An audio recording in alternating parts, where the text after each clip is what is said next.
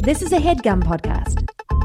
Thanks for listening to No Joke with Billy and Adam on the HeadGum Podcast Network. This is the show where we tackle a topic oh so loosely and discuss our previous, present, and future relationship to it. Today's topic was Late Night Part 2, and our guest was Nick Bernstein. We hope you enjoy the No Joke Podcast.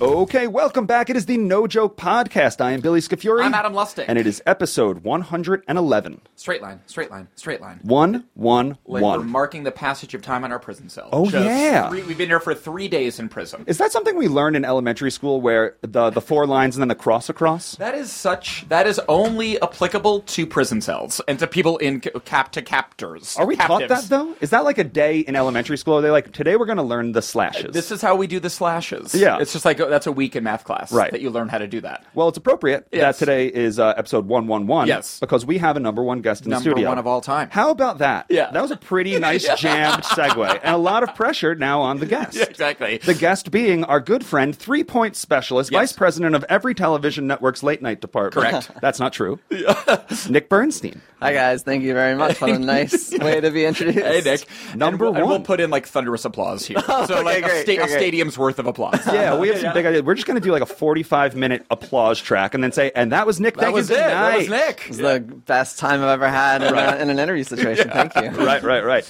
Episode 111. Yes. At what point? Is that too many podcast episodes? I don't think so. Okay. I think podcasts can go up to infinity now, right? Okay. I think Yeah. they can... Marin's at 900, isn't he? Yeah. Is Mark Maron at 900 I think so. episodes? Something like that. Is that what we have to aim for? I think Adam? we're aiming for Marin level gold status. I'm I going mean, to point your mic down just a For little bit. career There you gold go. status. Okay, got it. Hardwick's cracked the 1,000-point mark. Yeah. I'm pretty sure. Their mics aren't even plugged in. They're just talking. Really, like, you unplug the mic after Yeah. episode 300. You guys are just getting started. You're just getting warmed up. Oh, Exactly. God. That sounds like good news coming out of your mouth, but that's a nightmare. Oh, I'm Yeah. really sorry. You have about 850 You know, more of what? these. Exactly. Wrap it up. Wrap it up, guys. Right. It's funny did that you it. mentioned that, though. We are on episode 111 of our podcast because, as we sort of mentioned in the tee-off, Nick, you have worked in late-night television for years. I have, you are yeah. currently working on the James Corden show. Yes. But you have literally, just for a little context, worked with Jay Leno and Conan O'Brien and Jimmy Fallon and Pete Holmes and now Corden, and you've, like, really run the gamut. Yeah. So how many episodes of TV do you think you've worked on? Oh, boy. That's a great question. Have you cracked quadruple digits? I would imagine you might have. Yeah. I don't know. You could probably put 5,000 hours in there or something like that. Okie dokie. Probably. Mm-hmm. I So mean, you think are a about professional conversation producer. Yeah. I do. You yeah. produce professional conversations on the daily. Well, if I don't produce them, then I certainly watch and listen to them. Yeah. That's valid. Yeah, Yes, that's valid. Ken, for context, can you give the listeners a little bit of background on your career and Yeah. how you started in late night? For sure. Well, I started as a page. Yeah. I was a page at NBC in Burbank. Yes. Kenneth at 30 Rock style. It was at Yes. 30 Rock style before Yeah, people yeah. knew what that was. But yes. Yeah. And You were I- the basis of the character. Based on you, right? Didn't Tina write to you? Sure. Yeah. It It was was funny just how like that show really shone a light on pages, network pages. It absolutely really did. elevated that to a. And not to interrupt, but the NBC page is kind of like an iconic thing. Like a lot of Yeah. pages have actually turned into a lot of the known comedians that we know today. Oh yeah, and I mean everybody I think enters that program wanting to work in TV of Right. some sort or entertainment or journalism or something. So I knew I wanted to work in TV, and that was the first chance I had to like watch Yeah. how TV goes and works. Yeah. And it was giving tours of the lot and working the Tonight Show with Jay Leno. Yes. And then my first job out of that was working as an assistant in the late night department at NBC. There you go. My boss was this guy named Rick Ludwin, who is this legacy at NBC. Yeah. He brought Seinfeld to NBC. What's little show Seinfeld? called Seinfeld. Remind me Yeah, about little- Seinfeld. It was originally called the Seinfeld Chronicles. Maybe you know it from its original title. sorry. The Did that show Seinfeld make it? Chronicles. Did that make it? It actually had a nice little run. Okay. Yeah. It did okay. They had about 111 episodes. I think. Exactly. Oh, yeah, really? yeah. 111. Then they unplugged the mic. Yeah. And then, I got to basically learn learn from him what an executive does. Yeah. And how to interact with hosts of shows and people who produce shows. And do you know that you kind of wanted to end up in like the executive role or something like that? Because I was an intern at SNL. That's right. In the writing department. Okay. And I knew that like I wanted to be the writers one day. So like being exactly under them was where I felt very appropriately placed. that makes sense. Did that feel correct to you? Is that always what you wanted? You're like, Rick is my target. That's what I want. No, interestingly enough, I didn't really know what an executive did. Right. I mean, who does? That's valid. That's true. Yeah. So I didn't when I was there in that office, and I saw like week 1 when I was there. Yeah. He let me sit in on the auditions for Weekend Update, which at the time was when Jimmy and Tina were Jeez. going into it, and that's how old I am. I was their intern, so we're about the same. Okay. They got hired, and then I It's for showed the up. listeners, really, not for you, Billy. You know how. Valid. Me and Nick are both 65 years old. And I, Adam, I'm 82 years old. And then, like, Robert Smigel calls up Wow. on the phone and asks Rick, and I'm like, oh, so he talks to and knows all these people, and he gets to do this. Like, I might want to stick around here for a minute. Yeah. Right.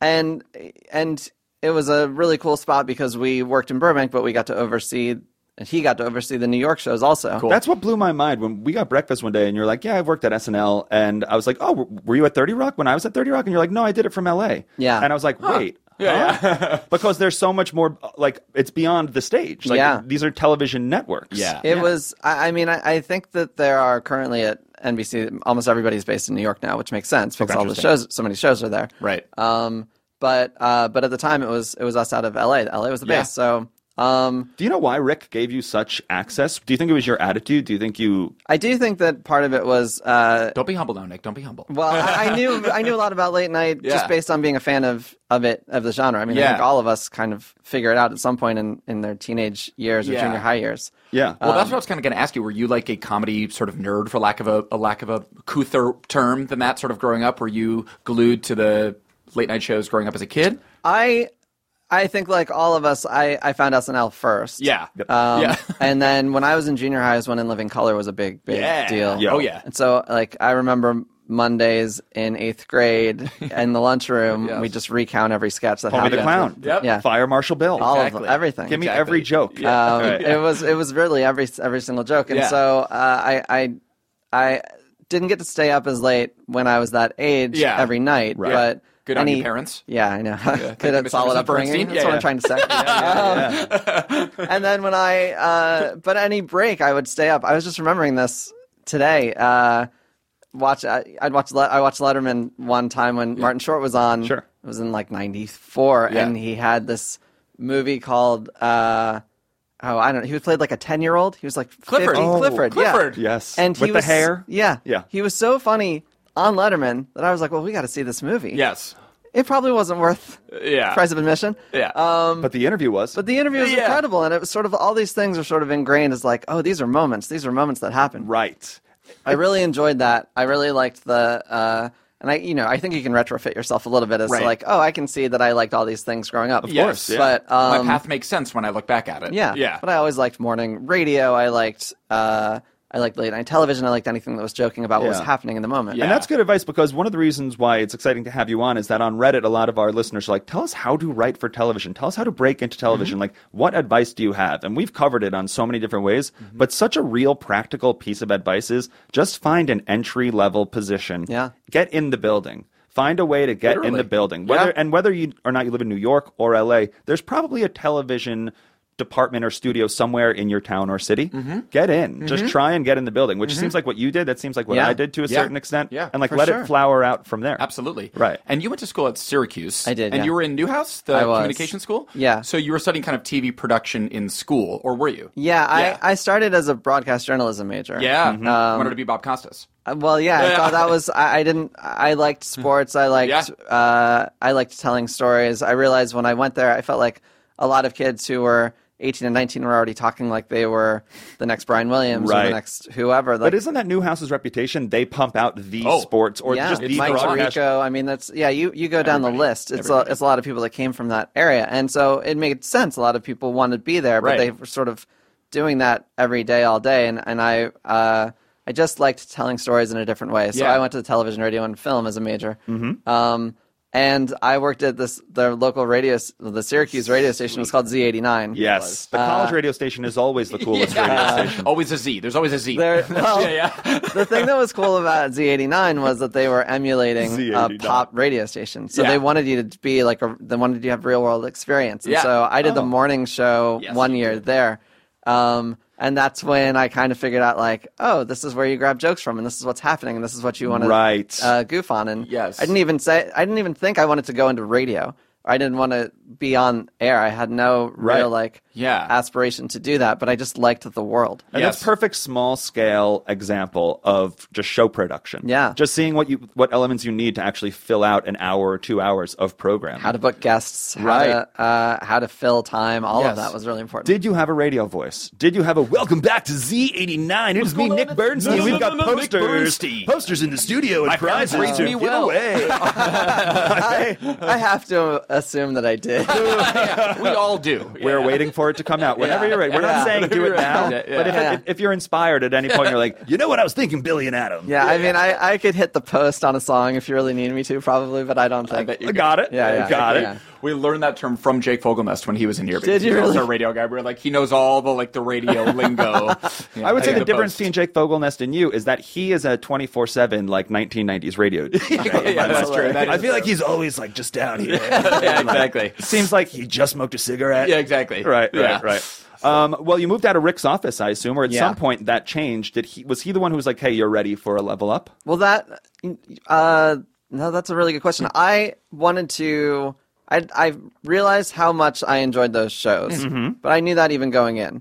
I always found Conan's humor to be just next level. Agreed. Adam said that's his comedy North Star. Yeah. Conan that's what you follow. If I had to elect a comedy president, whose taste I always agree with, who I think is the smartest, funniest one, I think it's Conan. Has been my whole life, I think. Yeah. I mean, I get that 100%. I really liked all of those shows. I was also there at a really interesting time because we were already looking at transitioning from the current regime of late night shows to the next era of late night shows. Yeah. Meaning what? Like Leno and Letterman to... Well, it was at that point, yeah. I mean, for us, we thought Conan was the next Tonight Show host. Right, yeah. We knew he was for a second. We thought that Fallon was going to be the next late night host. Right. And we were talking about this in 2002. Wow. There was a week where Conan hosted the Emmys for the first time and Jimmy hosted the VMAs for the first time. And Rick and I looked at each other and said, I think this is the next... The future. Yeah. Right.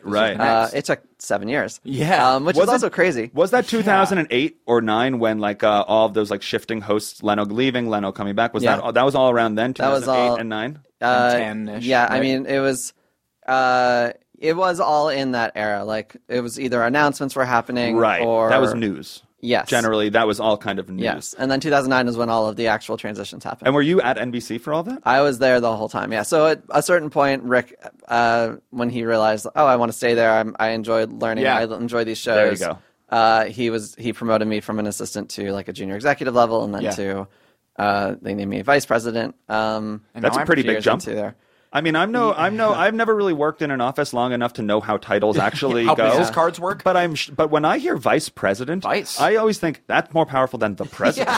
You never hear of the president, but when you meet the vice president, you're like, whoa. But I think that's only because there's only one vice president of the country. There's hundreds of vice presidents in a business. Yeah, it's Adam, we could just be the vice presidents of the No Joke Right, yeah, you might be. Nothing's stopping us from just printing out that. Okay, maybe we'll do that. Fellow vice president. This is a treat. Congratulations, you guys, on your promotion. They say you should end. Didn't see it coming. They say you should end on a high, and we just got big news, Adam. We are now the vice presidents of the No Joke podcast. Huge for us. Thank you, listeners. It's the first act break. Things happen fast on this show. Yes. Do we have a song that we're inspired by? Does Mike Pence have a favorite song? Does Mike Pence know about songs? Is he familiar with joy and music and mirth? Has he heard about mirth? A vice presidential song, or a late night song. Listen, I knew this was coming, guys. Yes, Nick. We love this from the guests. But here's the thing. We haven't really talked about this yet, but we all know each other because we play basketball. Very much so. All the time. Yes. We'll get right into that. I listen to songs to psych myself up as I'm driving to the court. I figured talking about this is so adorable. Yes. I figured we could hit one of those songs. Please. I think we're going to hit two. I think we're going to hit both. All right. So, This is Can't amazing. Tell Me Nothing by Kanye West. Oh, yeah, dude. My God. Hell yeah. Is this da-na-na-na-na? Yes. Okay. Exactly. The music video was Zach Galifianakis. All right, guys. Yeah. We're about to get really hyped, just like Nick gets hyped on Saturdays. Yep. This is the No Joke Podcast. We'll be right back. We're with all the in Nick's second car act. right now. Wait till I get my money right. I had a dream I could buy my way to heaven. When I awoke, I spent that on a necklace. I told God I'll be back in a second. Man, it's so hard not to act reckless.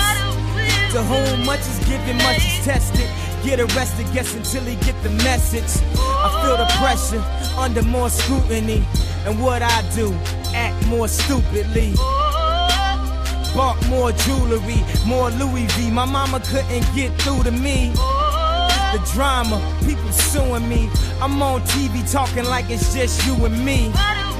I'm just saying how I feel, man. I ain't one of the Cosbys, I ain't go to Hill, man. I guess the money should have changed them. I guess I should have forgot where I came from. Wait till I get my money right. Then you can't tell me nothing, right? Excuse me, was you saying something? You can't tell me nothing. You can't tell me nothing. You can't tell me nothing. Let up the suicide doors. This is my life, homie, you decide yours. I know that Jesus died for us, but I couldn't tell you who the side was. So I parallel double park that motherfucker sideways. Old folks talking about back in my day, but homie, this is my day. Class started 2 hours ago. Oh, am I late? No, I already graduated, and you could live through anything if magic made it. They say I talk with so much emphasis. Ooh, they so sensitive. Don't ever fix your lips like collagen to say something where you gon' end up apologizing. Let me know if it's a problem then. Alright, man, holla then. Wait till I get my money right. Then you can't tell me nothing, right? Excuse me, was you saying something? You can't tell me nothing. You can't tell me nothing. You can't tell me nothing. Let the champagne splash, let that man get cash, let that man get past. He don't even stop to get gas. If he could move through the rumors, he could drive off of fumes, cuz how he move in a room full of no's, how he stay faithful in a room full of. Must be the pharaohs, he in tune with his soul.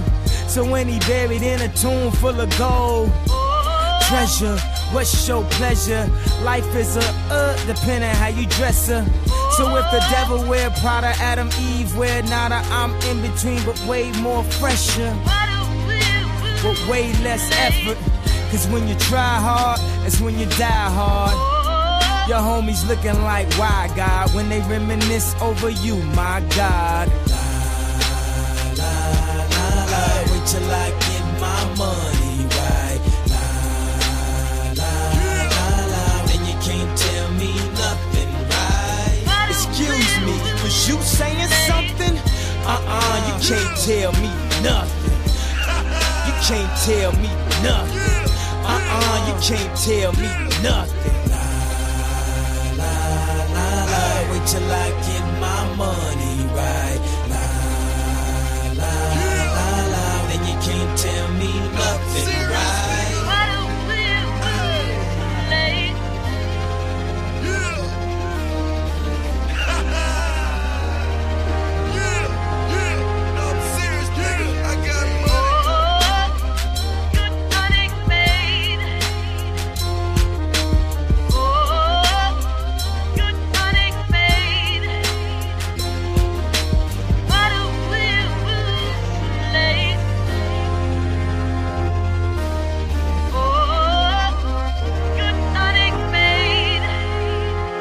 Welcome back to the No Joke Podcast. This is Act 2. We're talking to Nick Bernstein. That was Kanye West. Can't Tell Me Nothing. One of Nick's Psych Up songs. Yes. Not the only one. One of them in the catalog. It feels like a burden that we now have to talk for 13 minutes. I just want to hear the next Psych Up song. Yeah, exactly. I just want to hear, but we'll get into that. Yes. Okay. One thing that I once read, Nick, we follow each other on Twitter, and you once wrote something that I thought was so interesting. And I bet you're like, oh, God, what's Billy going to say? No, I'm okay. I'm okay. Yeah, he tweets about once every 4 months, so you don't really have to go through that many. But I will say, you once tweeted that you write hundreds of cards a year. Yes. Was that sarcastic? No. That's handwritten cards that you mail out. I usually like during the holidays, almost exclusively during the holidays. Oh, okay, that makes more sense. But that is such a lovely gesture. Yeah, and when I saw you read that, I was like, I need to start writing more mail. Yeah. Mail makes all the difference. I think the so. emotional difference between mail and email is vast. Yes, I agree. I 100% agree. I really respect and revere the U.S. Postal Service. Yes, Nick. Love and that. I think that it's incredible that you can pay 50 cents to get something to another part of the world. And it works. Essentially guaranteed. And it works. Yes. Right. It's so cheap. Yes. To mail ourselves across the world costs thousands of dollars. Exactly. Why do we cost so much to mail? Yeah. I'll just a quick story. I have Please. 2 kids, both girls, and they went to sleepaway camp for the first time this year. During that camp, they have to write letters back home. Yep. Or to a family member. My youngest daughter, Livy, who is 8 years old, wrote a letter and addressed it completely incorrectly to my brother, her uncle James. How? What did she write? It was supposed to go to a town in Cincinnati, Ohio. That's a tough word, Cincinnati. Yeah. She wrote Cincinnamath. Cincinnamath. Yes. Okie-dokie. Cincinnamath. No address. Tough. Like no actual house address on there. No way. No zip code. How? Nick. It got there. How? Nope. How? Denied. It got there. Denied. Don't believe it. Cincinnamath. Somebody- Cincy math. No. Somebody. She just wrote Cincy math on an zip envelope, code? and the There was no mailman zip was like, code. I got this. Yeah. I couldn't believe it. But there had to be somebody. I would love to find this person. Someone at the post office there who was like, "We got to get this kid's letter to her uncle." It's as if the post office has a decoder ring that they can just like put across the envelope, and it's like what she meant was. Cincinnati. That we got is- it. Uncle James. So Adam and I are also huge fans of the USPS. Love him. About well a month ago, we had a conversation about what is the precise amount of weight that you could put in an envelope that you can mail one stamp with. But it couldn't be a letter. So we challenged the listeners at home to try and mail us things. Wow. That would fit under, that would be one stamp. That's right. And somebody sent us instant oatmeal. Yes. Okay, a packet of instant oatmeal. Okay. Except Mailed it was sent back to them because it was a little too heavy. That's right. No. They took tweezers to the packet, one by one, took it out until they found the exact weight, and sent it back. Removed individual my. oats until they got it right. We called under it the one stamp challenge, That's right. and it was the USPS showed up. Everyone did their job. That is phenomenal. It was like a weird test of the mail service, and again, to your point, it works. Somehow it works perfectly. So I would like to pose a new challenge to the No Joke listeners. Yes. I would like the typo challenge to be a thing. The typo challenge. I want you all to put in a letter, in an envelope, on one piece of paper. I want you to write, "We did it." Yeah. That's the only message. That's did the it. only message we want to open in the envelope. Will can it find us? Yeah, put your name and Twitter handle as well. Then, on the outside of the envelope, I want you to butcher the HeadGum address. Yeah, mangle it. But not to the degree where it might not get here. Right, Cincinnamath style. Yeah. In the Cincinnamath style. As a matter of fact, let's Yeah. call it, we need 5 typos in the address. Yeah. And let's just see. If you get a return to sender, then take a picture and post it to No Joke Pod on Twitter. If we get it, we'll dance around for days. The typo challenge. The typo challenge. Can I make a suggestion? Please. You are the producer. Yeah, so please, Nick. If you are doing this challenge, listener, have your child write it out. Yes, exactly. Why? You think that they'll be more respectful of children's handwriting? I do think that might help. You're thinking about the psychology of the That's very postman interesting. Yes. or postwoman at the building. Yes. I'm only emulating what worked. Yes, yes. And if you have terrible handwriting, you don't need a child. They'll probably assume it's a child. Yes. Safe to say? Crayons, Probably. perhaps? Crayons, maybe. And the Postal Service is interesting because it gets shit on these days. I feel like it's one of the things that like Stamps.com, all these companies are trying to disrupt mail. But the U.S. Postal Service has been around probably since the 1700s, and is still working. It works. I try to send letters to as many people as I can, particularly I work a lot with kids. Yeah. And I will send letters to kids so that they know what the experience is like to go to the mailbox and get something that is meaningful. That's really mentioned. And that is one of the wonderful reasons why we have Nick Bernstein on the podcast today. Exactly. That is lovely. It when really you is. were talking back to late night comedy, when you were talking about, 2002, Jimmy hosted the VMAs, Conan hosted the Emmys, wow, this could be the next regime. It is until 7 years later that actually comes into fruition. It just, I think, speaks to how much of an institution, and it is like a regime. It is almost like a government handoff, like a transitional regime kind of thing. Yeah. What's happening in those 7 years kind of behind the scenes to sort of properly and effectively groom a Conan or a Fallon to like take the next step? What's happening there? question. Yeah. Like in that 7 years between like idea and execution. Yeah, it's interesting. It's different for each person. Yeah. Because I can't speak on what was going on in Conan's head necessarily or Jimmy's. I mean, for Jimmy, let's say, you have no idea whether that's even possible then. It's just an idea that someone has, like, it would be great if we could do this. Yeah. But he's still on Saturday Night Live. Oh, right. We don't know what his transition's going to be after that. He hasn't hosted a talk show, really. He's doing Taxi with Queen Latifah right now. Yes, Well, exactly. right. Exactly. He has opportunities He has a lot of that different- extend way beyond Yeah. what we would like to happen. Yeah. Right. And so you just don't know. You kind of you hope and you have conversations and you talk about it. There was a point where Jimmy guest hosted for Letterman once. Right. Where, it's a big deal and it's a great honor for him, but we were a little nervous there that, like, somebody might see that and change the course of what we're hoping is going to happen. Right. That's interesting. They also don't have Lorne Michaels Right. as the person who can help to maybe move things along or Yep, at least yep. encourage. Not only did you have, sorry to interrupt, but not only did you have Fallon replace Letterman one time, but you also were oversaw a very funny replacement one night on Late Night, where you is what brought I in was going two to talk late night about. hosts. Oh, yeah. One is a very good friend of ours, and one is a bit of a peripheral friend of ours. But Ben Schwartz, our good friend, and Adam Pally. Yes. You just said, "Hey, take the keys to the car." Yes. What show were they on? Okay, was so it? Yes, please. That was this was.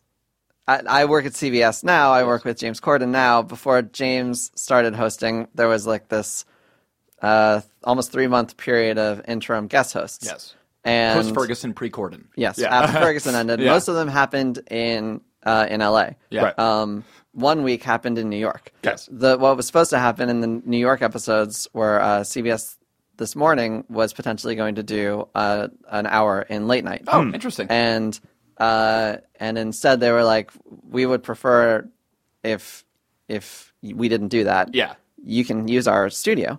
Just not our people. You can have not the our room, people. just not the humans. And yeah. so that was the only week of the guest hosted shows that I was involved in. I had only been at CBS for about 2 months there, but This is when it's time for a producer to make a little magic, or to put their creative yeah, thinking really. hat on. No, seriously. Yeah. it was. I was like, I was at a point where I was like, what are we going to do with?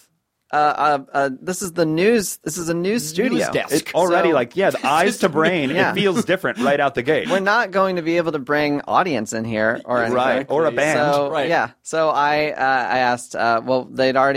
CBS had already asked Regis Philbin if he would host, and I was like, well, that would be fun. I've never really met Regis. Yeah. He worked with Rick, my old boss, There you go. for a long time, Yeah. so I knew there was a connection there. Yeah. I asked Whitney Cummings if she would host for a couple of days, and then I told her agent. I asked Whitney Cummings if she could host for a couple of days. And then That's the right order of operation. Every producer knows. I'm excited first. And then I asked Adam and Ben. I think I asked Adam first if he would do it, and I was like, "Here's the deal.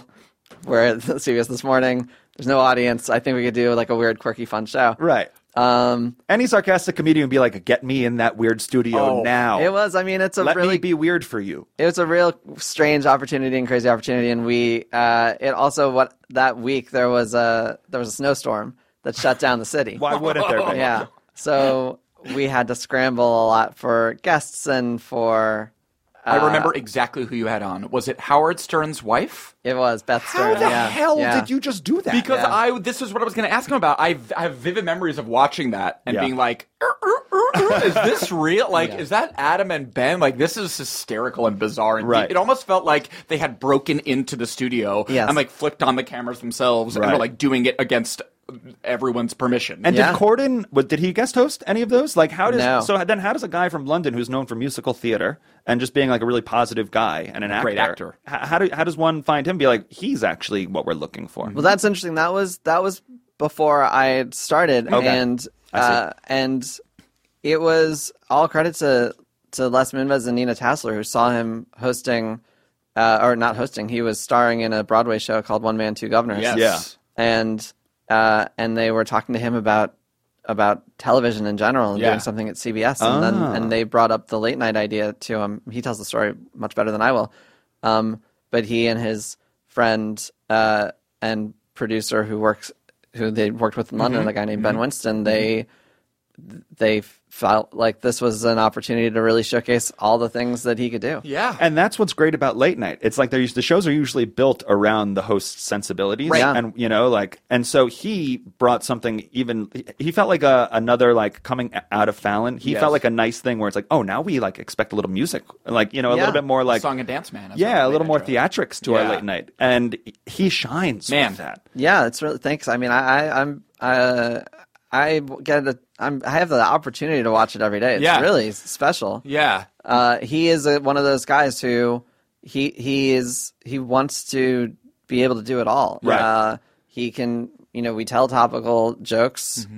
He's an incredible actor, and so he can really, like, get into a character, whether he's being sort of like a hyper stylized version of himself, or if he's, he played Melania Trump a couple of weeks I know, ago. and he's like totally convincing and authentic and such a great thespian. And I think one of his Just highest qualities, the most repeatable value, is that he seems so joyful, and it really shines in the Carpool Karaoke series. Yes. Sure, yeah. It's like he seems like all of us if we were driving next to Mariah Carey, or if we were sitting next to Britney Spears, or if we were sitting next to, it was just like, he seems like, oh my God, I can't believe this is my life. Yes. Yeah. And that whole series is like, that almost felt like, oh, now this is the new expectation of late night, where it's like, you need great segments. Yeah. And the segments are almost going to start pulling us online, which will bring in new people. It's the greatest thing about what's happened over the last, I guess, 5 or 6 years is I think that late night always sort of lived in that space. I mean, when we grew up, we would say, did you see that last night? There was only one way to see that. But if Triumph was around, if Triumph just debuted now, it would light the internet on fire. Within a day. Yeah. You would have his own show. But I mean, you guys did it right. I mean, you have 2 shows that have been born out of the show. I mean, Drop the Mic. There have been, Drop the Mic on TBS. And Carpool Karaoke on Apple. Yeah. It's insane. Yeah. I mean, Ben and Rob really, Rob Crabb is the other executive producer of the show. They all, they didn't necessarily create segments on the show that were like, we're going to spin these off and move. Right. But it really is the world that we live in now, that you can have a bit that works and exists and can live beyond the 7 minutes every month or so. That's right. The internet tells you that's the spin. Yeah. Right. It's like, we want it more. Right. Give us a whole show of it. Yeah. I've got good news. We talked for 13 minutes. Whoa! We can now hear Nick's second pump-up song. As vice presidents of the No Joke Podcast, we're stoked to hear this next track. Before Nick tells us, Adam, do you want to guess? Do you want to guess knowing what you know about Nick? Nick, okay, judging by Nick, I know that Kanye's on the list. I know that we have a big sports fan, Syracuse. I might even say it might be something sort of really on the nose and something in the Jock Jams family, like not quite pump up the volume. Okay. But like maybe something like kind of arena sportsy, like arena rocky, like that. Okay. I'm guessing. Okay. I'm going to go with, like, since if he's listening to a multitude of songs, I know he's coming from generally like Pasadena, or he has a bit of a drive. Yeah. He has a bit of a drive to the court, so he's probably listening to at least 10 songs. I don't think he's going 10 rap songs in a row. Probably not. So I'm going to go with Guns N' Roses, Welcome to the Jungle. Yeah, like something rocky. Yeah, something a little heavier. Yeah. Are we going to the jungle? We are not going to the jungle. That's fine. We aren't. Been demoted to regular president. Nor Nick are does we, not sound psyched. No, we're not nor going to are the we jungle. jock jamming. Shoot.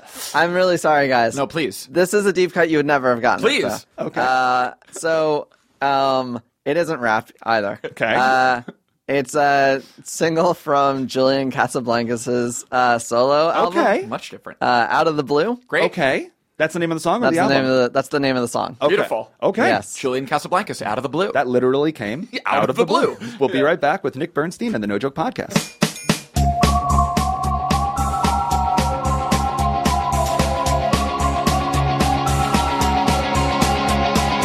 Somewhere along the way, my hopefulness turned to sadness.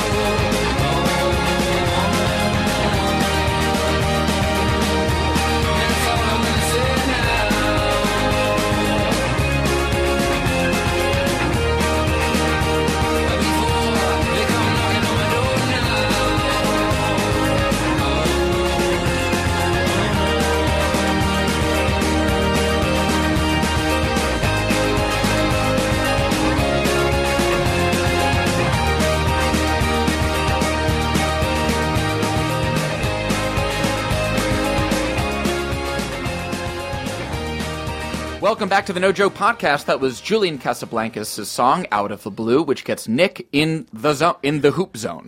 It should be mentioned that while that song was playing, Nick wrote 35 cards.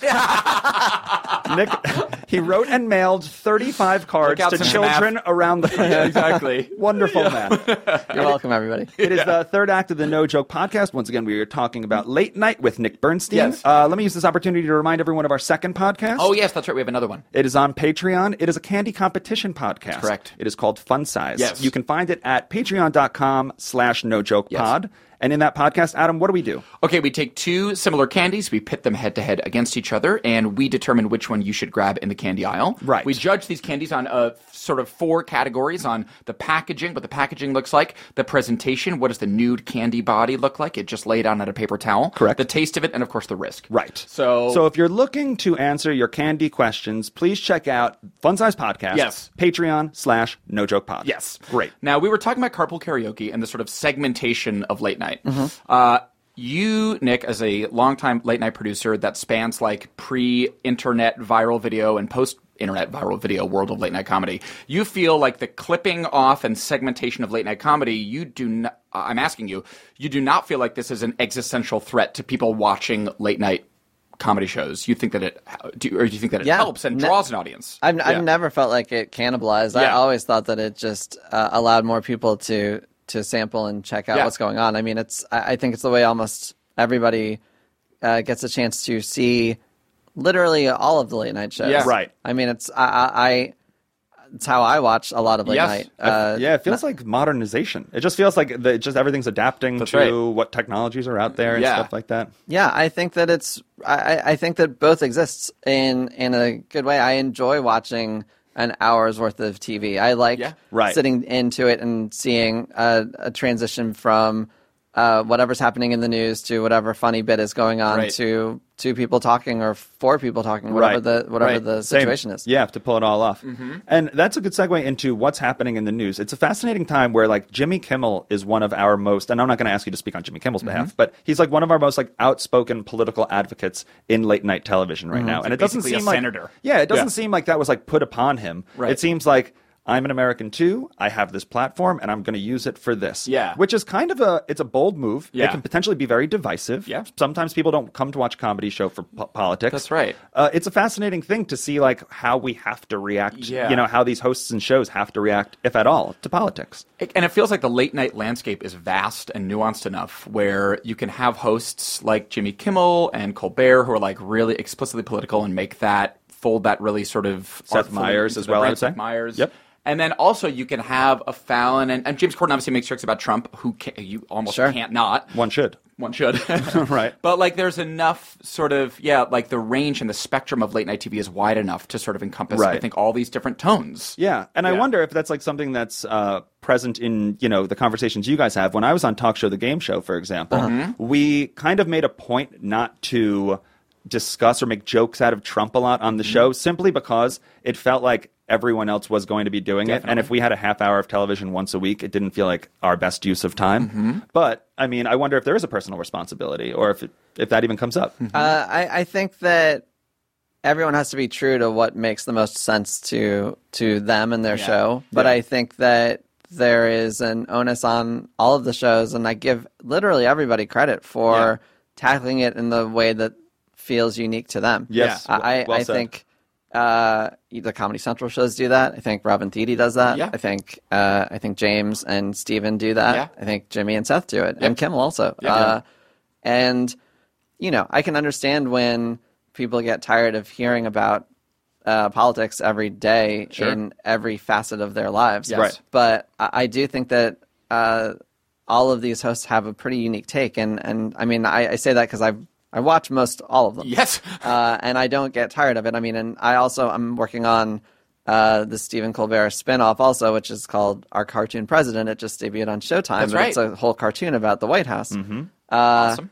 And it's in the same way. It's a different take, but it's no less it's no less interesting. Right. There's room for it all. Yeah, which is nice that we don't lose sight of the hosts and what makes the hosts interesting and why they're the hosts of the show. It's not they are not like a cog for a late night show. Yeah. You know, it's like we can take their personal accounts or their personal beliefs and use those things. I think everyone has, especially if you're doing a show that's on every night, whether you're on broadcast or whether you're Conan. Yeah.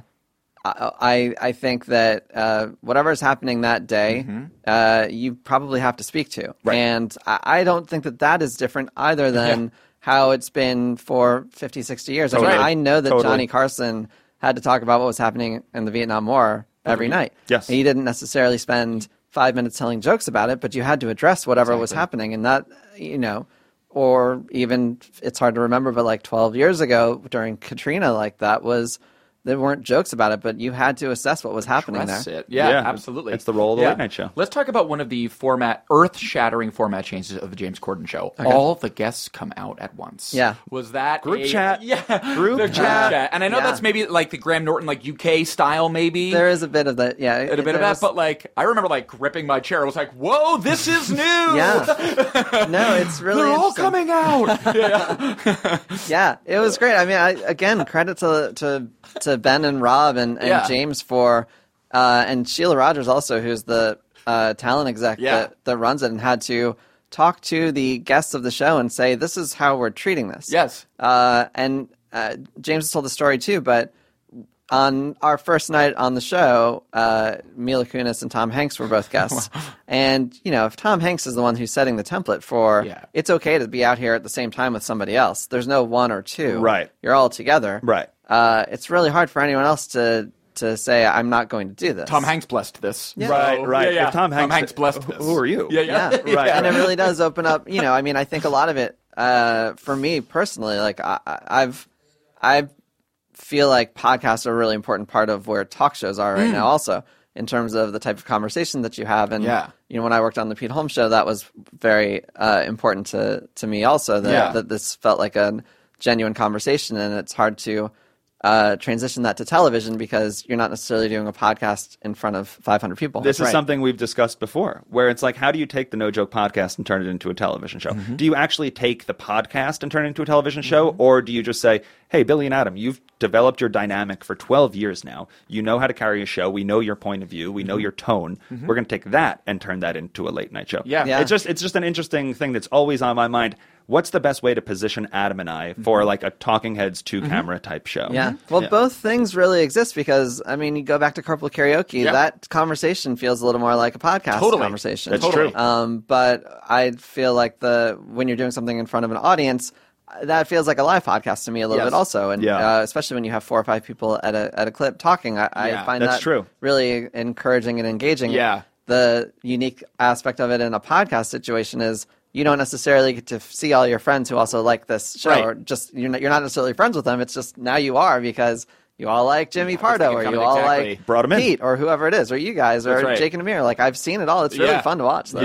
Yeah. And we were talking about Talk Show the Game Show with Casey Schreiner, our last episode, and we were just talking about the artifice of audiences are so savvy now, and people know what late night shows are for, and they know the mechanics, and they're aware of the artifice of it, that these Tom Hanks and Mila Kunis are there to plug a movie. They're there to be friends, but they're there to plug a movie as well. And I do feel like the group chat, and there's something about James Corden and sort of bringing all the guests out at once, and that subtle change that really, to me, helped dismantle some of that artifice. Well, I think about like text messaging even. Yeah. And it's like, I've been text messaging with one person since like 8 years ago, where I was like but now there's group chats. Yeah. And like those are way more fun. It's true. When people are just dive bombing into your conversation, you're like, oh, you're still on this? So I feel it almost feels like you have to kind of change with the times to a certain Another extent. one of my favorite things that you guys did was when, I think maybe Corden's done this a couple times, but going to a random person's house and hosting the show from the living room. That was bold. That was very With bold. Goldblum once, that was amazing. I mean, again, like some real riveting television there. Yeah, that's really nice for you to say. I loved that. It was one of my favorite conversations that I had because I hadn't known Ben. I'd known Rob Crabb for a very long time. We worked together when I helped to oversee The Last Call of Carson Daly Show. And Rob Crabb is who? Rob Crabb, I'm sorry. He's the other executive producer, showrunner of the James Corden Show. Yep. And so Rob and Ben and James kind of like all in went to pitch me on the idea of a house show. and they wanted to do it. It was their 4th episode that they wanted to tape. Yeah, it was right. bold it was out the right gate. away. Unbelievable. Right away. And like not like a CBS move. That felt like a small network, like Yes. let's get weird move. Yes, exactly. It absolutely was. I mean, fortunately, like I just spent a year being weird.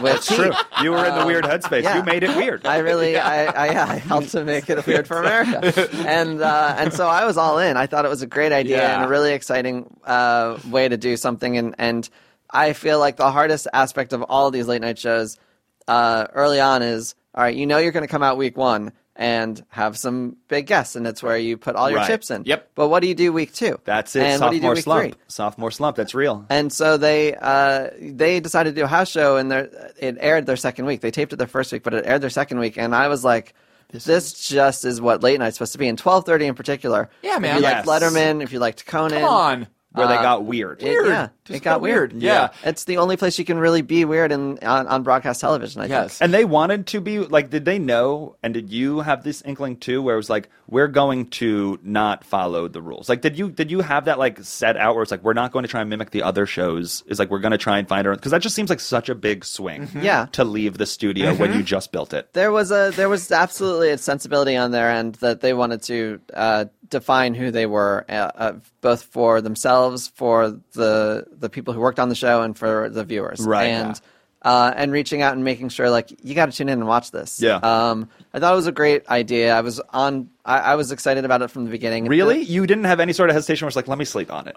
I didn't at all. I really didn't. I felt like That's so awesome. It also was paying homage to what so much of late night does great in general. Like Leave the studio. leave the studio, Yeah. go and talk to random people. Yeah. You know, I mean, if you are a Conan fan, like, Oh, yeah. you know, one of the all-time great things he did in the beginning was he went to Houston because they ran his show in Houston at like 3 a.m. Oh, stop it. And he walked around and God. like went At 3 a.m.? At 3 a.m. to find out if anyone's watching his show. Of course. And he met a man named Buffalo who was watching it on a pay TV, like you had to put quarters in at the like I did bus not- station. And did not know this. oh yeah, his great line to camera was like, "I almost just got murdered." well, that was what was funny about like the Conan thing. I remember just like watching them just like walk around the neighborhood Yeah. and like in real time look for a house that would let them in. I was A like, little is this dangerous. dangerous? A little dangerous. It was absolutely.